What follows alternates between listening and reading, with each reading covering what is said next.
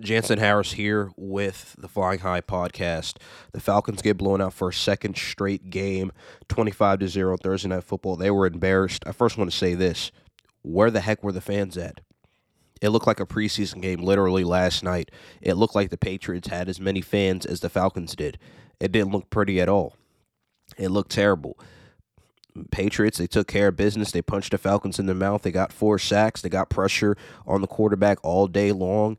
Matt Ryan, he struggled, didn't have the protection. He was 19 for 28, a buck 53, 2 picks. Josh Rosen, he came in the game, threw an interception. Felipe Franks, he came in the game, threw an interception. The Patriots, ball hawks all over the field. You have to give them credit. Devin McCourty got himself one.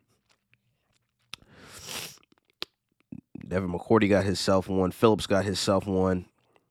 It was just J.C. Jackson got another interception. So just looking at the whole team performance, it was just terrible for the Falcons.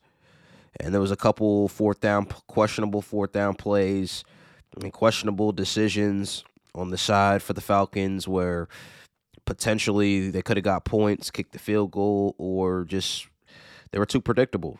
Yeah, they were 1 for 2 on fourth down, but there was a sequence where it was 3rd and 1. They ran the ball, and then they basically tried to do the same thing on 4th and 1. So the play calling wasn't good. This is a second straight game where they get punched in the mouth, completely blown out, and they look like they're in rebuild mode. Matt Ryan has 4 interceptions the last 2 weeks. The offensive line looks like a disaster. If the offensive line isn't playing well, that means Matt Ryan isn't playing well. If Matt Ryan is playing well, the offensive line is playing well, and vice versa. So that's how that goes. For the Patriots, Mac Jones, he really just made one mistake, getting picked off by A.J. Terrell. Probably a ball he wants to get back. Double coverage, nothing's there.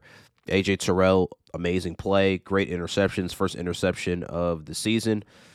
But pretty much Mac Jones wasn't bad. 22 for 26, 207, a touchdown. Stevenson on the ground, 12 carries, 69 yards.